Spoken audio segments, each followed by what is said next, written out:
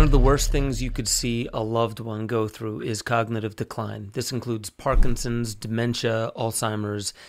Now, CNN just reported that cognitive decline is linked to ultra-processed food, their study finds. I'm going to take you through this article. I'm going to take you through some of the numbers of how many people, at least in the developed world, experience cognitive decline and why. And then I'm going to take you into a really powerful solution from a plant that is actually extremely safe but has been demonized for quite some time. Yes, I'm talking about cannabis. So stick around, smash the like button, subscribe to the channel if you haven't already, and get ready to take this microdose of infinity.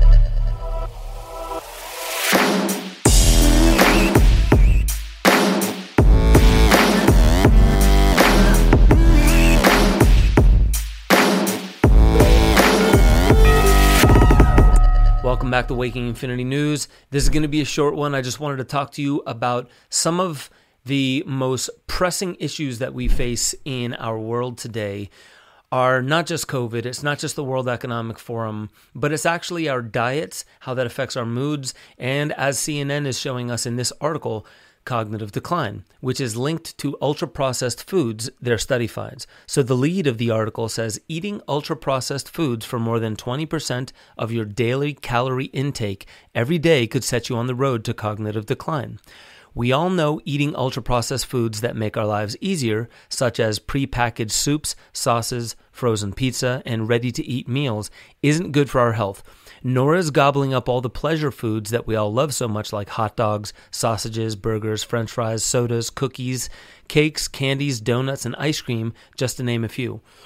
Studies have found that they can raise our risk of obesity, heart and circulation problems, diabetes, and cancer. They may even shorten our lives. Now, a new study has revealed eating more ultra-processed foods may contribute to overall cognitive decline, including the areas of the brain involved in executive functioning, the ability to process information and make decisions. In fact, men and women who ate the most ultra-processed foods had a 28% faster rate of global cognitive decline and a 25% faster rate of executive function decline compared with people who ate the least amount of overly processed foods, the study found. While in need of further study and replication, the new results are quite compelling and emphasize the critical role for proper nutrition in preserving and promoting brain health and reducing risk for brain disease as we get older, says Rudy Tanzi, professor of neurology at Harvard Medical School and director of the Genetics and Aging Research Unit at Massachusetts General Hospital in Boston. He was not involved in the study. Tanzi, who has also written about ultra-processed foods in his book, The Healing Self, A Revolutionary New Plan to Supercharge Your Immunity and Stay Well for Life, said the key problem with ultra-processed foods is that they are usually very high in sugar, salt, and fat, all of which promote systemic inflammation, perhaps the most major threat to healthy aging in the body and brain. Now, we all know about inflammation. It causes just about every health issue that we face. Inflammation in the brain leads to cognitive decline. It can also lead to cancer. It can lead to many other issues all throughout the body. Just listen to Dave Asprey and you'll understand a bit more about that.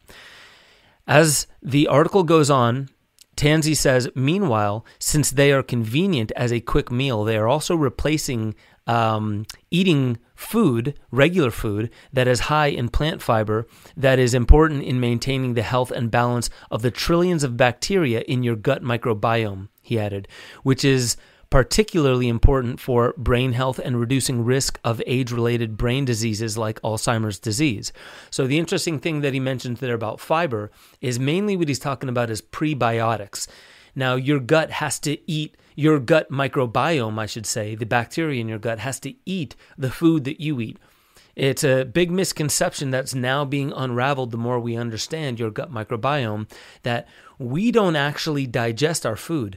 It's the microbes that digest our food, and then they give off enzymes. We live off the enzymes that the bacteria give off. That's an important part. He says it's not a lot of calories.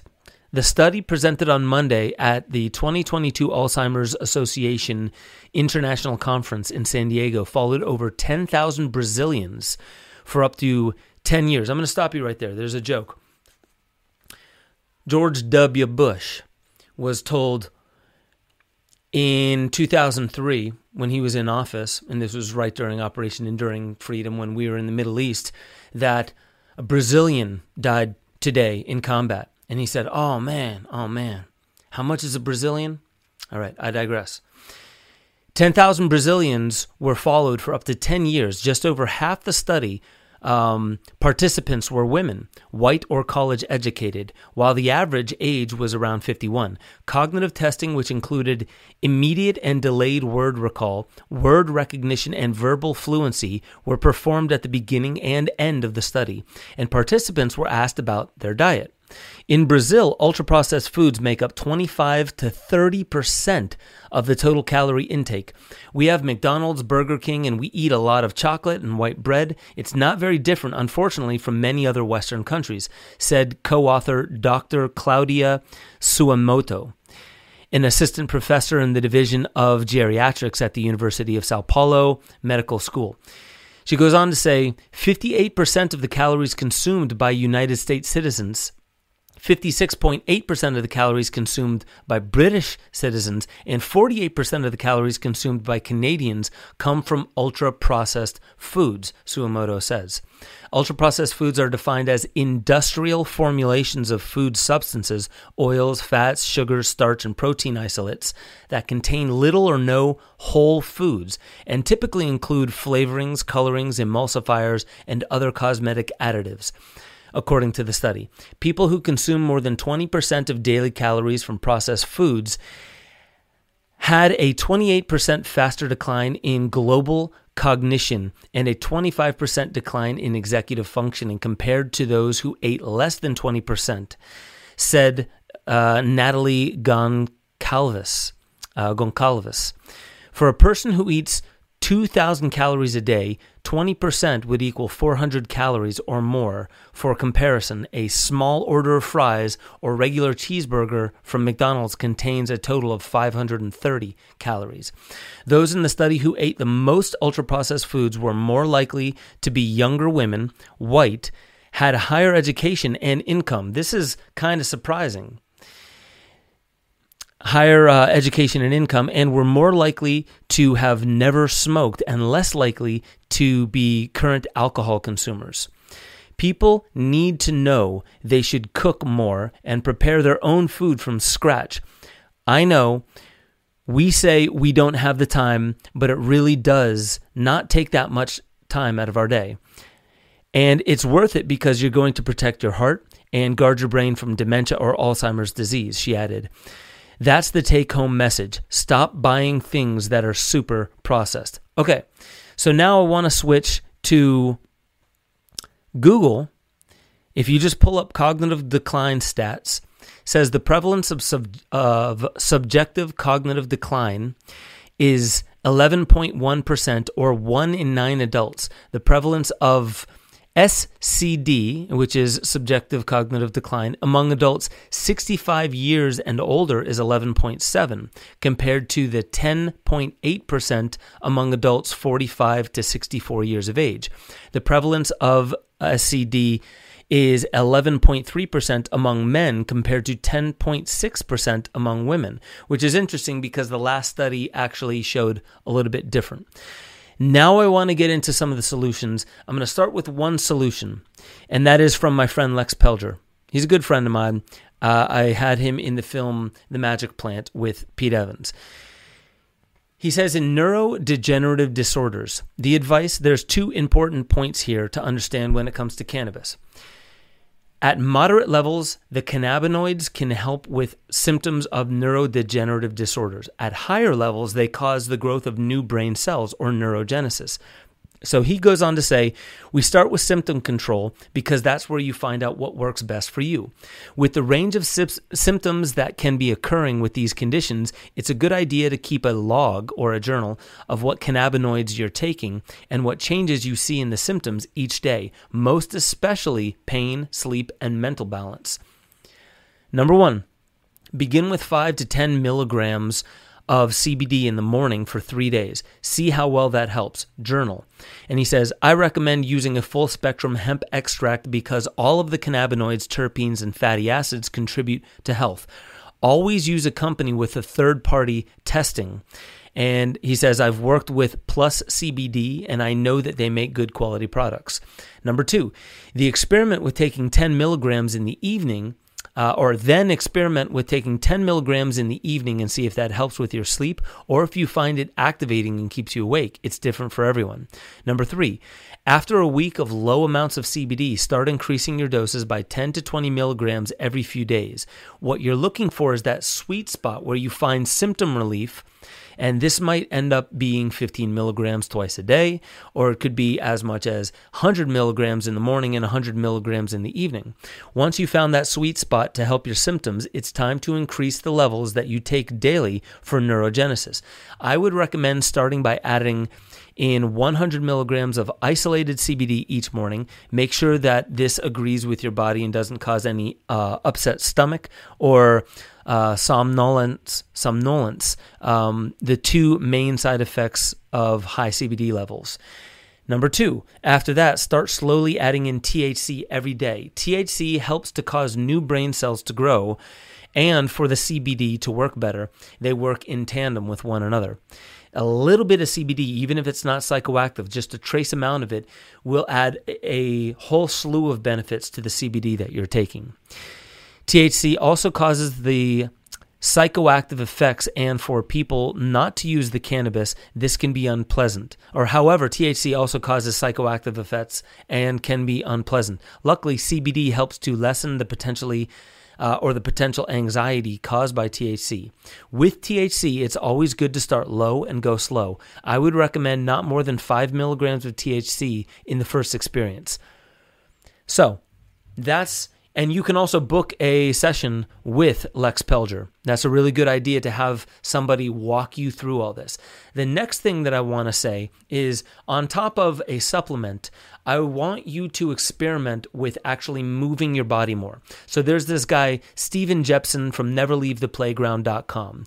He is in his late 80s. He might be in his early 90s by now. And what he's finding is that when you utilize your fingers and the bilateral hemispheres of the body, such as juggling, where you're really having to focus your eyes on how your hands are moving and catching and adjusting to where your eyes are telling you the balls are, as well as using your feet to not just balance like in hacky sack, but also to pick up marbles or tiny objects, toys, out of one bucket as you're sitting down, lift them out of the bucket with your toes and drop them into the other bucket. These tiny fibers and the ability for the minutia of the tactile ability of your toes to be able to pick things up and drop them is sending a lot of information through the talus of your ankle all the way up into your brain, and that's causing neurogenesis, the creation of new brain cells, nerve cells in your brain. And then when that gets too easy, you stand up and you start picking up objects out of the bucket and dropping it into the other bucket as well, because that's causing you to balance on one leg and not just while you're sitting down on the seat. When that gets too easy, you put the buckets on the chair themselves. So you really have to lift your leg up to grab those marbles, those jacks, those tiny objects with your toes. And that's causing for you to get more mobility in your hips, thus sending, again, more information to your neurology and turning it back on. And that alone has been shown to halt and reverse some of the symptoms of cognitive decline. So you can kind of toggle between the use of CBD and THC as well as using your body, using your toes, using your hands, balancing a little bit more. And that will bring your acuity back. It'll bring your balance back. And the more you move and work your body, the more it's actually working out your fascia. And it's working out kinks that cause for a limit in your mobility. I am a firm believer that your brain is actually your entire body. it's not just in your brain up here, and it's not just in your second brain, your gut, or your third brain in the heart. And really, they only call it the first, the second, and the third because of discovering the neurology. In fact, your gut is your first, your heart is likely your second, or part and parcel to your first, and your brain would be your third. So I want you to start experimenting with this early, because remember, ages 45 to 65 experiences not much lower of an amount statistically of cognitive decline as people over the age of 65. And by the way, the reason why Stephen Jepson started doing this exercise of sitting people down, taking their shoes off, and picking up tiny objects with their toes was only to help with their balance, because if you fall and break your hip past the age of 65, for some reason, that's the sweet spot that causes for the mortality rate to go through the roof. So please practice these things early in life. You'll start learning that this is actually turning on neurology, even if you're younger, because sitting is the new smoking. We sit for anywhere from 6 to 12 hours a day, depending on your profession and your habits. And that is causing for people's bodies to shut down. Again, your brain is your body. You turn your body back on, it will start turning this brain up here back on. I'd love to hear your thoughts in the comments below. Remember, please smash that like button and go over to benjosephstewart.com, sign up to become a member, because that's where I'm putting all of the major content, the awakening protocols, where I'm telling people how to achieve higher human potential, and also the deeper dives where I get into my looks at where the world is headed, what's happening in the world, things that I can't really say during the censorship days of YouTube and social media. So with that being said, I love you. I appreciate you. Here's this new format that I'm doing the Waking Infinity News under, and I'll catch you all next time on Waking Infinity News.